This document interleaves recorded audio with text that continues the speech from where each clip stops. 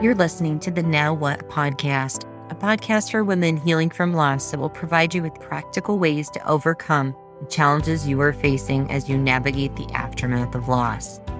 If you're ready to get unstuck and move forward with confidence on your journey, then this is the podcast for you. It is possible to start loving the life you're living after loss.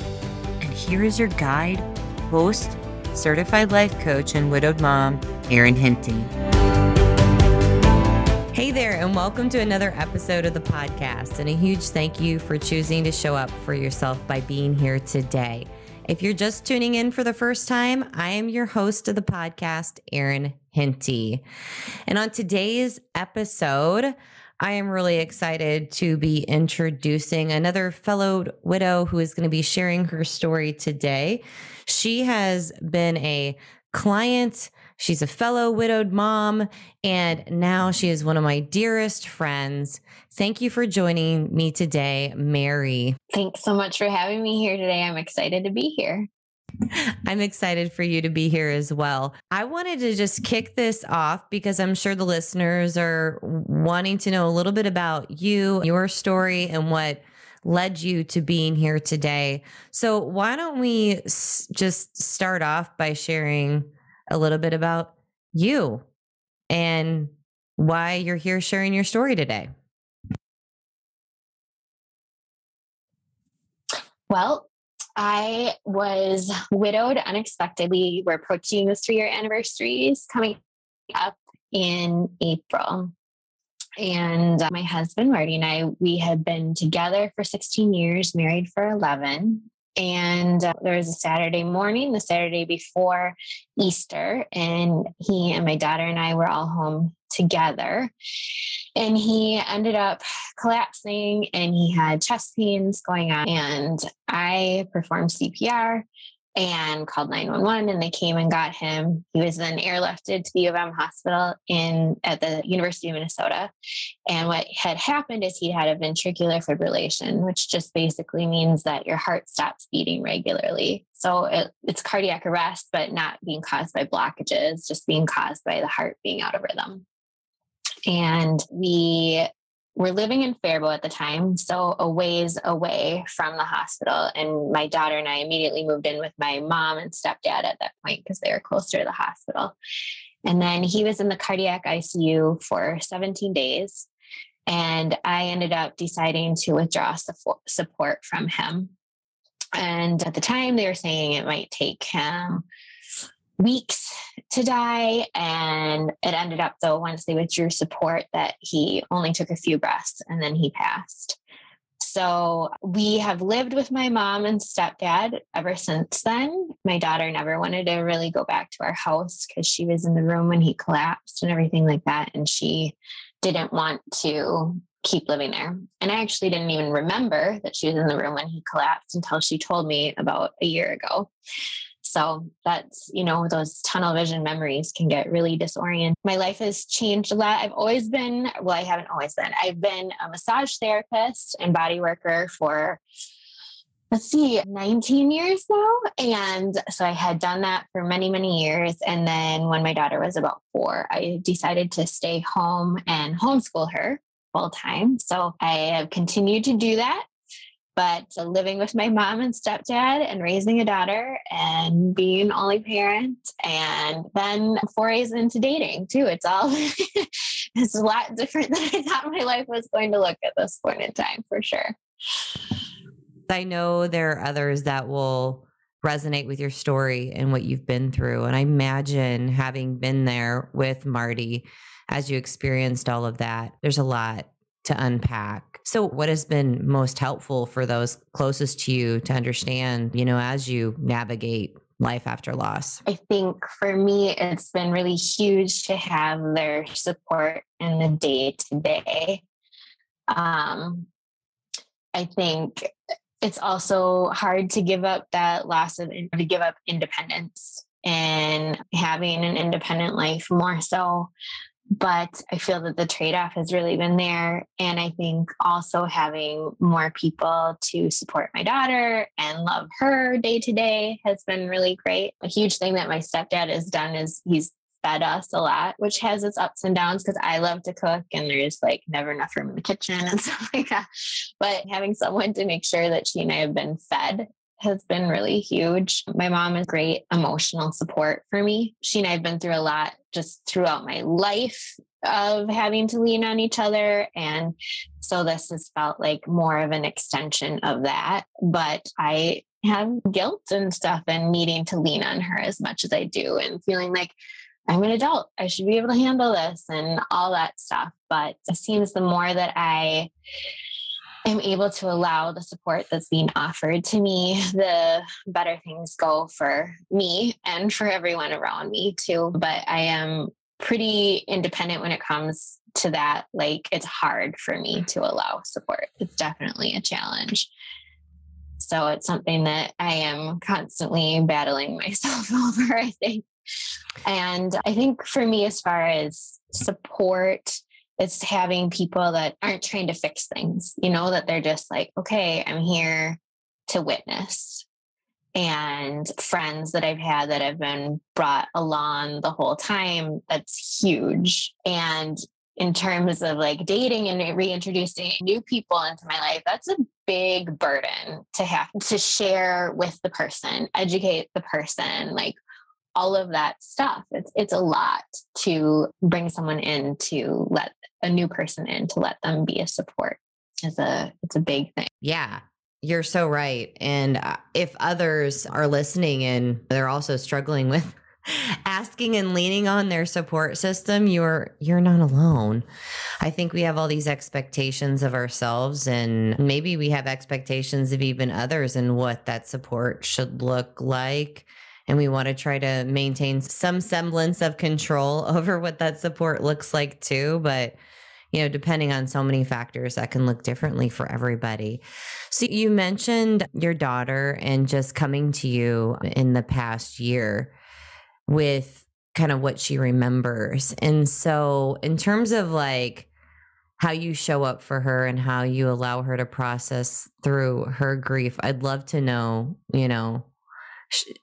talk a little bit more about that, what that looks like for the two of you. All along, her grief, I would say, it's been an evolving process. Even when Marty was in the hospital, I was lucky. I mean, I had a friend who had been widowed about a year before me. And when he was in the hospital, I'm like, I don't even know how to talk to her about this. What do I even say? And she told me to call Fairview Youth Grief Services, which Brighter Days Grief Center has taken on their group programming and everything like that. But I called them and asked for help. And what ended up happening is the hospital that Marty was at, they did not have any support for children. It was like, there's the East Bank and the West Bank, and we were on the wrong bank. On the other bank, they had support for kids, but on this one, they didn't, and they wouldn't cross over. So there was no support for her. And I was very lucky that the Youth Grief Services were kind of stepped up and filled that void, which was huge, and coached me on how to talk to her. And they said, we don't usually do pre-grieving, but this is kind of a special circumstance. And anyway, their support was invaluable. And through the groups that I'd done at the same time as she was going to group, I was learning about what it's like for kids grieving and what that looks like and how it looks different with kids versus adults. And I think one of the hugest things that was helpful for me is to learn about the process of regrieving. So as their brains develop and they have a deeper and greater understanding of the loss that they've endured. So like a 6-year-old brain can only handle so much about it and can only compute it in how it affects them real time in that point in their life. But then come to a 9-year-old, so she was approaching 9 years old last year, and she went through a huge regrieving process, and it was really challenging. But at least for me, being prepared and knowing like that would happen eventually was huge. And just an almost 9-year-old brain and what it can compute, so vastly different than that of a 6-year-old. And so she just went through like a couple of probably 2-3 months of really hardcore re-grieving and really understanding the loss of her dad, and it just being a much more real, tangible thing for her than it had been in the past. The way that I have supported her is really, I would say, an extension of what my parenting has always been. But I think I tend to parent a little different than mainstream too. We've always had a lot of dialogue about emotions and how we're feeling and that kind of thing. And we refer to big emotions in terms of waves. So that's the terminology that she uses. So she'll come to me and say, I'm having a wave right now. And then I usually ask her like a couple of check-in questions, like, is it about something in particular? Is there a particular emotion that you're having with it? Like that kind of thing. And sometimes she says there is, and sometimes she says there isn't. I've tended to, as she's gone on, it seems akin to having sort of like a wave of anxiety, I think, in some ways, but I'm not exactly sure because she's referred to it sometimes as that, but definitely not always. But sometimes it's a wave of sadness. Sometimes it's like, I just really am missing daddy right now. A really common time for her to grieve is at bedtime, right before bed. And I think, the day slows down. It's quiet. She doesn't have the distractions of the day. She can really feel in a different way than she was able to before what's going on, and things come up. And I got to be honest, that is like not a great time of day for me. Like I am not my best self, and I am usually tired and I'm really done and I need to check out at that time. So it's been a real dance and a real challenge to navigate that with her, me being able to meet her needs and what she needs, but also me having to respect, like, I am not my best self. And I will say that to her, like, I know that you really need my support right now, and I'm going to do my best to be there for you. But I also have to let you know, like, I'm really tired, or I'm feeling overwhelmed, or whatever I'm feeling too. So it's a dance, and we're relating to each other and being honest with each other about what we're thinking and feeling through this whole process. I mean, I think she always had a good degree of emotional intelligence, but she's been forced to become a lot more emotionally intelligent than she was before, just through having to deal with emotions. In the beginning of her whole process, it was very much she accessed any grief through anger, and it was very directed at me too. The anger was directed at me, and that's hard too, to have your kid be acting out very angry at you and also recognize like what they're really needing from me is like a whole lot of love and compassion. And then she would start out angry and then get to this place where she would just then feel awful that she had been so mean and angry. And then just lots of tears and I'm sorry. And then she could access like, I'm feeling really sad. I'm really missing daddy, like all of that. So I think recognizing those sort of patterns that your kids go through in accessing their grief can be really helpful, just in like keeping you calm so you can ride the wave with them. Cause it's, just as I like to be supported by people witnessing, I think that for her, that's helpful as well, rather than me trying to fix it or make it go away or that kind of thing. I mean, I do some coaching just in terms of like, when she gets really upset, maybe we can take some deep breaths or like that kind of thing.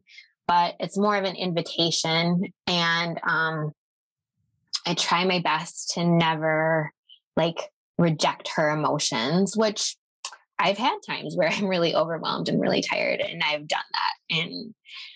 But for the most part, I try to be present. I try to witness, and I try to not direct and just allow it as much as I can. And it's like the good and the bad that with our kids, we are their safe person. So we're the person that they know that they can be awful to, and they know they're going to still be loved by us. So it's hard, but I also try to see it as like, okay, this is her showing me that she feels really safe with me too. I love where you're at today. And I love how you give your daughter that space to be able to just be whoever she needs to be, because kids need that. They need to feel validated. They need to feel seen and heard and understand, kind of that emotions are okay and where they're coming from. Because I've even noticed with my own children over time, the more that they can understand them, the more that they give themselves space to feel them. And sometimes we have to define where that space is because I think they know it's safe at home, but how can we do this in a place where it doesn't cross the boundaries and things like that? So let's go back in time for a moment, because I know you've done so much work to get to this place today. If you think back to that time, whenever we first connected, what were you feeling? What was coming up for you during that time that made you say, hey, I need to reach out and talk to somebody? Yeah, that's a good question. My entire life, my mom has very much been into personal development and everything like that. And it's been something that I've always been drawn to as well and worked with my whole life. And I was finding myself in this place of like, I have all of these tools. I know all these amazing things to do. I know how to do them. I can do this, but I also was just feeling really lost. I was feeling like I need a direction in my life. I need a step to take forward. So I have all this knowledge, but it's like implementing it for myself was really difficult. Figuring out, how do I take a step forward in this? I felt very lost. I felt very adrift. And this is in amongst super COVID lockdown time and all of that. And I think I was just feeling really desperate for some movement in some way and trying to figure out, how can I make some movement? How can I take a step forward? And knowing that I really needed to work on myself, and really seeing that as being integral to me moving forward. I had gotten out of that super grief haze, totally numb place. And then I was into okay, now I'm feeling all this stuff and I need to figure something out here. So Erin and I have a mutual friend. And she's like, I have this friend, Erin, and she's widowed too. And I think maybe you guys would get along with each other. So then I reached out to Erin and we just kind of started talking. And then she told me about coaching. And I was like, I feel like having someone to be accountable to and someone that has other ideas and perspectives and thoughts about steps I can take to move forward. And it's not even so much of for me, it wasn't so much of I need to come up with I'm going to do this in this amount of time and that kind of forward plan. It was just recovering myself enough to be able to even see a path forward. Because for me at that time, looking a month into the future was really, really hard. And I felt so disoriented in the loss of my husband. And so many things about myself had changed. I had just felt fundamentally changed in so many ways. And I could see myself even in my actions. That's something I never would have ever done before, Marty. And here I am doing it. And it feels like the appropriate thing to do. Who is this version of myself that I am now? I felt the need to uncover who I had been and uncover who I was now. And then from that place of greater knowledge and understanding, being able to take a next step forward. It wasn't even tons of steps. It was a next step. And having the direction and framework that Erin set out for me of steps I could take to learn about all those aspects of myself. Really, I wasn't trying to figure it out then. Somebody else was just saying, do this. Okay, good. I can do that. Just having somebody be do this, do this. Okay, great. Now I know what I can do. So that helped. Thank you for sharing that. And I just have to say, though, they were your steps. And what did you need to be reminded of most during that time? I think I just needed to be reminded so much that I was myself. I was my own autonomous being, and living with my mom and stepdad, that was hard during that time. I think also that I was doing it. I was already doing everything, I was already taking the steps, all of that. And I think just putting, getting more caught up in the feeling of lost rather than accessing and acknowledging what I was already doing, and that I had already come so far, and that I had already been there for myself and all of these things that I wanted so much. It was actually like, oh, actually, you're really doing a lot of, like, you're 75% there on the things that you need to be doing for yourself. It's just, it was little tweaks is more what I discovered. Yeah. And don't you agree that sometimes we often just question, is this what I'm supposed to be doing? Is this what I need to be doing? It's almost like I needed to give myself permission to do the very things that I was already knew I needed to do in order to take that step forward. Absolutely. And I think for me, a big piece of that was allowing me to take some time for myself, because Alora had needed me so much, and it was COVID lockdown, and it was living with my mom and stepdad. I am a person that really needs time on my own to be able to process things. And I wasn't getting that. And by having like the homework that I had to do and stuff like that, it was like, I actually need to take time apart and do this, or the coaching sessions with you. I need to take time for myself and do this. And so it was having it be more of an assigned thing kind of gave me permission to do that I knew I needed to do. I think that is a huge thing that we all need to remember, like taking time. And I know it can feel like we don't have enough time, like time is our most valuable commodity. But I can assure probably everyone listening to this call, if they went and took a look at their smartphones to see how much time we spend buffering and like just doing all the other things to distract us from the world, then we can realize we can carve out, even if it's just 5 minutes a day, to take time for ourselves. And so I would love for you to just share how doing the work that you did, and you mentioned this at the beginning, so I'm going to bring it up again, has allowed you even to explore the world of online dating again, which I know there may be people who are in different points on their journey. So just know, wherever you find yourself today, it's okay. You can keep this knowledge or come back and listen to this in the future as a reminder.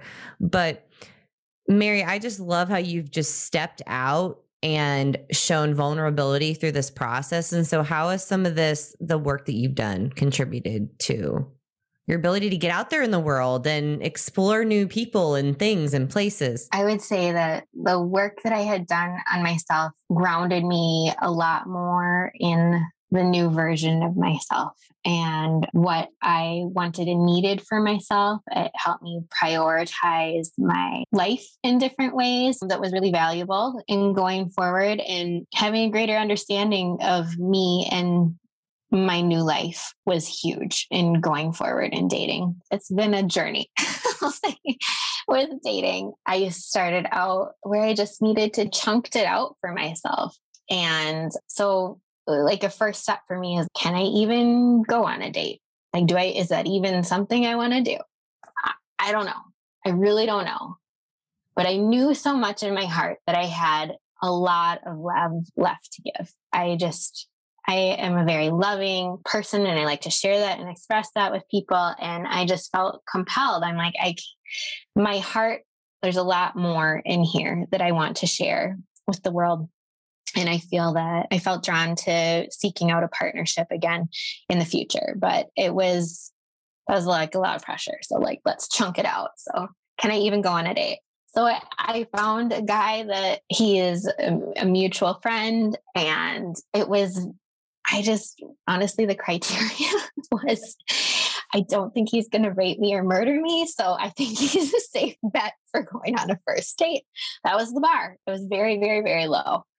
So we went out to dinner, and then we ended up having amazing chemistry. I was completely blindsided by it, and we dated for 2 months, and it was really intense. And that was bizarre, but it was great. It opened me up in a lot of ways that I think I've seen this too with other widows, that they're like, oh yeah, I'm going to like just take this tiny little first step. And then you end up being blindsided by like, whoa, this is really happening. Holy crap. Like that kind of thing too. But I think putting yourself out there, taking those first steps, it never feels like the right time. You never feel like you're ready. And it's totally a leap of faith. I think for me, it felt a lot like taking the leap of faith to have kids, like having kids. Things are never perfect. You never have the right job. You never have the right amount of money. Your spouse is never perfect. Your relationship's never perfect, but it's like, you feel compelled to have a kid. And so you take a leap of faith and you do it. It kind of was like that for me. It was this leap of faith. And I've learned so much about myself in this dating process. It's a lot of personal growth for sure. And I tend to look at things from that perspective too. I try to look for opportunities for growth in every situation. There's been a lot of ups. There's been some decent downs, but I've continued to grow. I've continued to learn about myself. I've continued to learn about what I want in a partner and more about the life that I want to lead going forward. And it's been great. It's been hard in a lot of ways, but it's been really great. And I feel that it's really been worth it. And yeah. And any advice you'd give to those who are considering venturing out into the world? Because like you said, your bar in the beginning, it's funny. I was in a Facebook group the other day and somebody was talking about the same thing. Like, am I going to be murdered if I go on this date? Because this guy wants to meet me in the middle of the woods to go hiking. And what if nobody's around? And then he, murders me in the middle. I'm like, you know what? That is kind of what I thought on my very first date after Andy died. It's unfortunately the world we live in. And as women, we oftentimes feel unsafe. And so for those that are just getting started, what is something that you would like for them to be able to ask themselves in order to decide, is this the right time for me? I would say that it's, like I said before, it's never going to feel like the right time, but it's going to feel like, do I think that I can maybe try this? I think that's about the best you're going to get. Do I think I can maybe try this? And it will be nerve-wracking and it will feel weird and it will be awkward. And then all of a sudden you'll have a moment and you'll be like, holy crap, I am doing this. I am actually doing this. And I'm actually enjoying myself. And getting to meet a new person is pretty cool, and learn about someone is fun, and learning about myself is amazing. And, just taking these little steps can really get the ball rolling. And I think, online dating is its own beast to deal with. And I don't think I've met anyone ever that is like, oh, I like this. Everyone is basically across the board, it's awful. And I think it is, there's something awful about it, but there's also something amazing about it in that, for one, everybody is actually looking for someone. When you're out in the real world, you don't know that. I think that you can do a lot of filtering of people and deciding, and all of this evolves so much over time. So allow yourself to change what you're looking for, what you want, how you interact with people. I went through periods where I would tell everyone within the first few messages, I'm widowed, because I don't want to see it on their face in person. So I would tell them in the first few messages, and I'd say about half of them had no response to that. And I'm like, if you can't even be human enough to have a response when I tell you that I'm widowed, you're done, And then as time went on, I'm like, actually, I feel telling someone in person to their face is a litmus test in a way that I can see what kind of human being you are and how do you show up. And that was a whole evolution for me, but it also spoke to the capacity that I had for people and their responses. So it's going to evolve. It's going to change, and allow yourself that too. And just getting on apps to just shop and look at people, I think is a great first step. And then even if you're not ready to even message someone, fine. Just to get the lay of the land is acceptable. Just figure out what is a step that feels like it could be remotely manageable for you and take that step. And then what's the next step that feels remotely manageable? And then take that step. It's always going to feel like a stretch. It's never going to feel easy. It's never going to feel natural, but just kind of what's the next tiny manageable thing that I can do? What is the next tiny manageable thing that I can do? I love that so much. And I was thinking as you were talking about just dating and getting to know people and having fun with it, there also, I think, comes our brains tend to start thinking ahead, and we start to ask ourselves all kinds of questions or tell ourselves all sorts of stories before we even have gone out on the first date, which then can send us reeling or spiraling out of control. But I think we have to remember how we've built relationships in the past. It all doesn't come with jumping into the deep end of the pool and just saying, hey, I'm going to trust you and this is going to all work and we're going to live happily ever after together.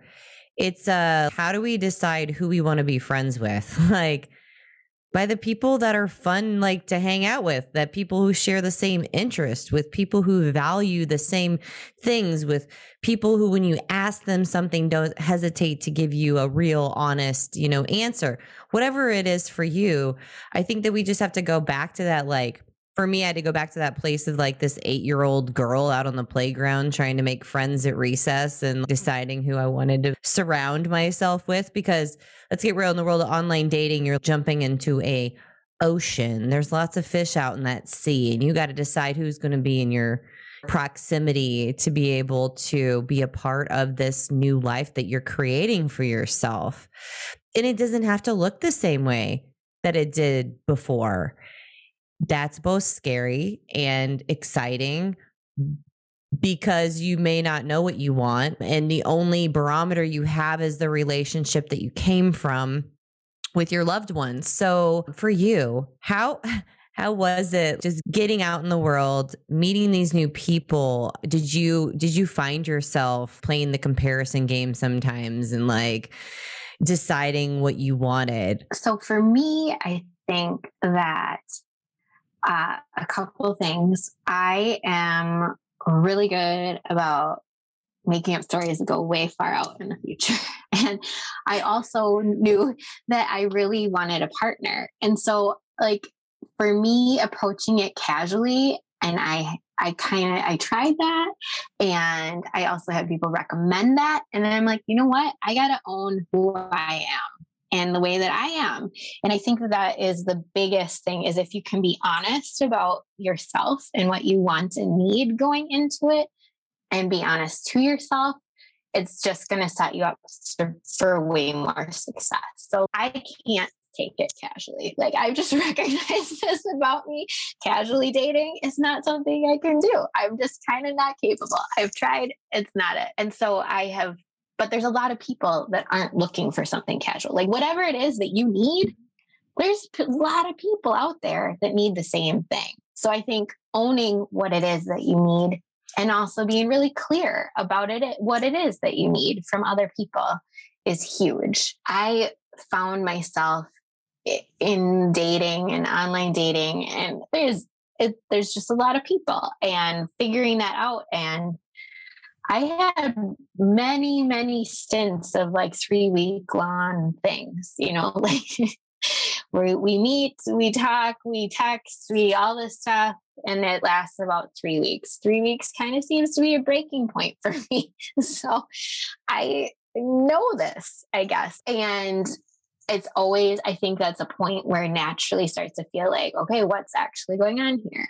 For me too, I was dating in COVID is when I started. And it was like that first summer of COVID. And I was like, I'm not meeting you unless I know where you're going, who you're seeing, like all this stuff. And that I know that you're not making out with other people. And that was because of that time. But it's also, I was really clear, like, this is what I need in order to interact with you.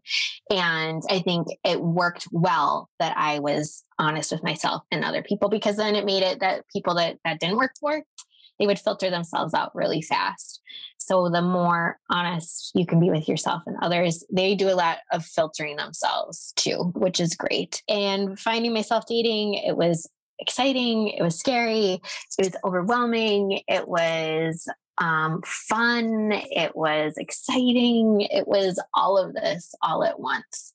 And in the comparison game, it's interesting. I think that I have not so much gotten into comparing just because when I first got together with Marty, it wasn't even like he was anyone I would have ever sought out. And it wasn't like we were dating, we just happened into each other kind of thing.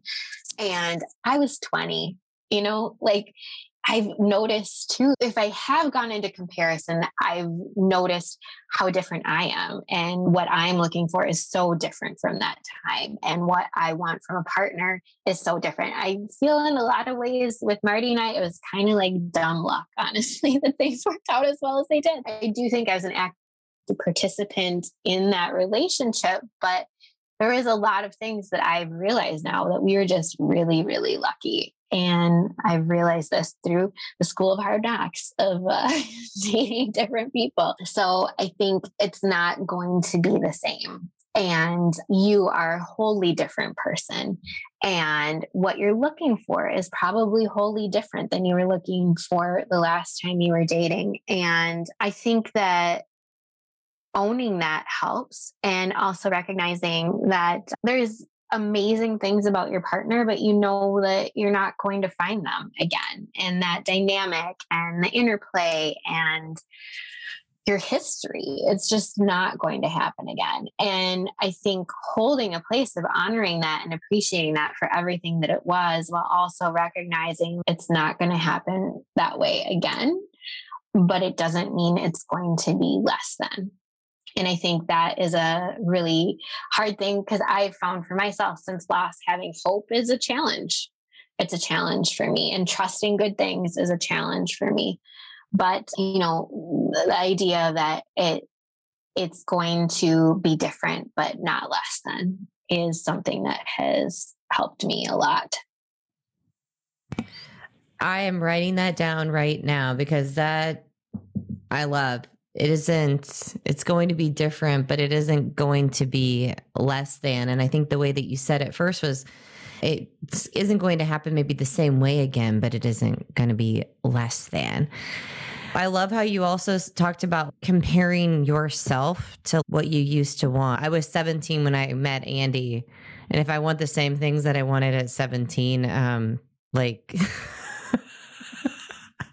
I just have to laugh because I think about my 17-year-old self. But we have to remember that, yes, there was a whole lifetime before we met our loved ones. And I think we have to go back there and rediscover who that person was and what we needed all along the way, because we forget.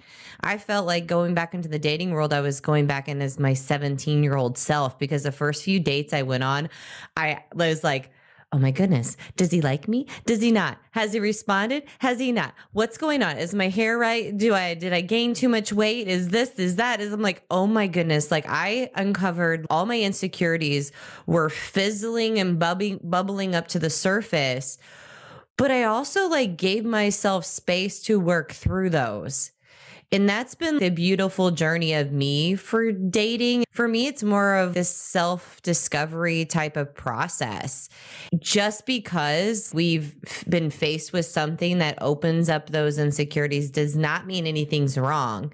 It means it's an opportunity for us to be able to go back and understand where we've come from, where that is where that happened in our lives, and find healing in it, so we can even step forward in a stronger, healthier version of ourselves.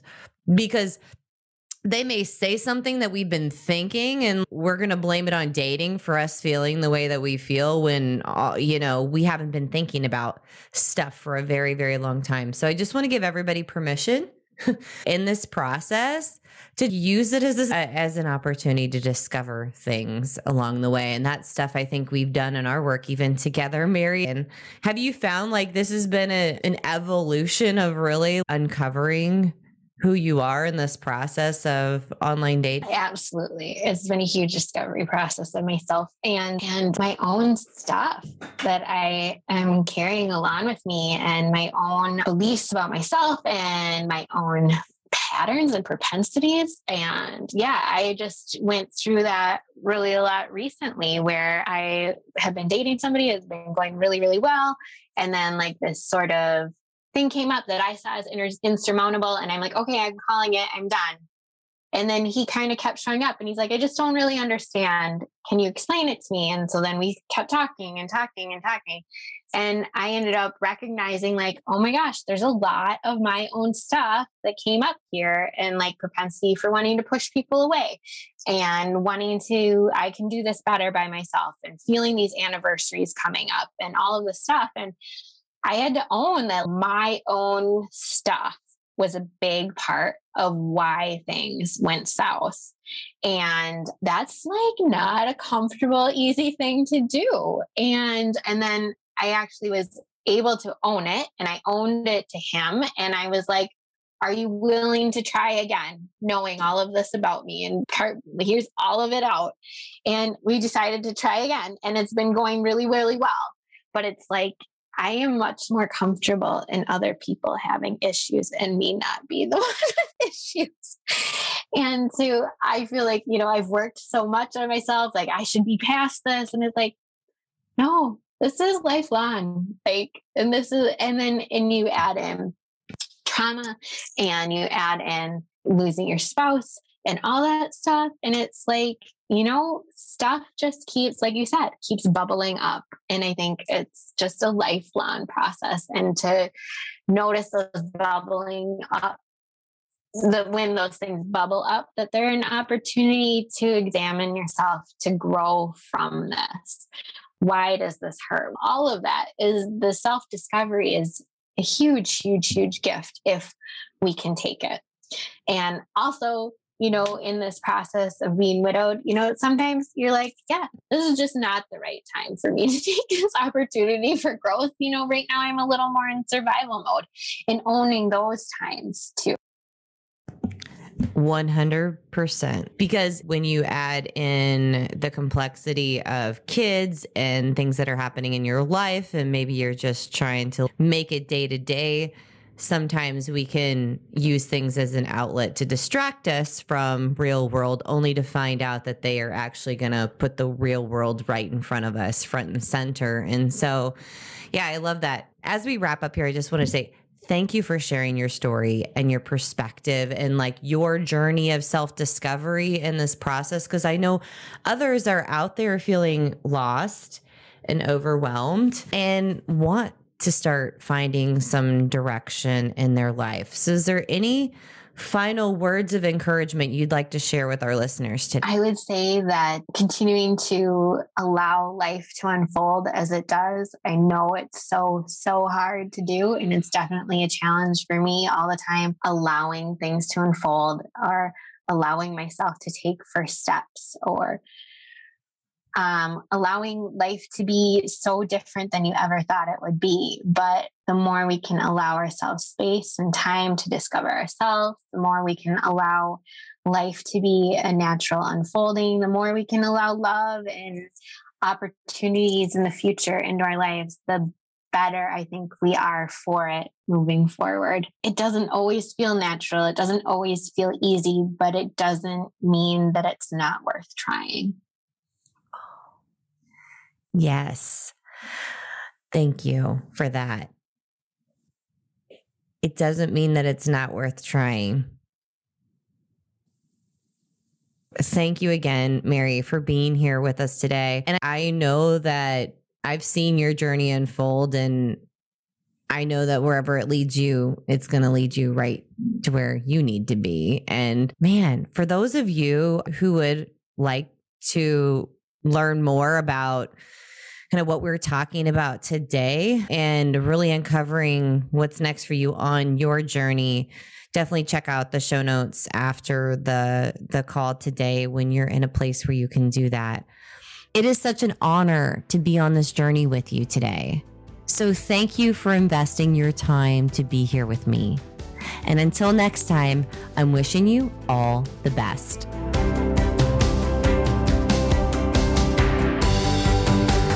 If you've enjoyed today's podcast and want to design a life you truly love after loss, I invite you to join my Becoming You coaching program.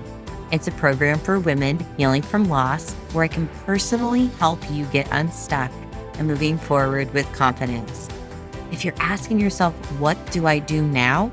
Then don't wait another minute to get started and go to www.erinhenty.com, linked in the show notes below, to schedule your free 30-minute breakthrough session today.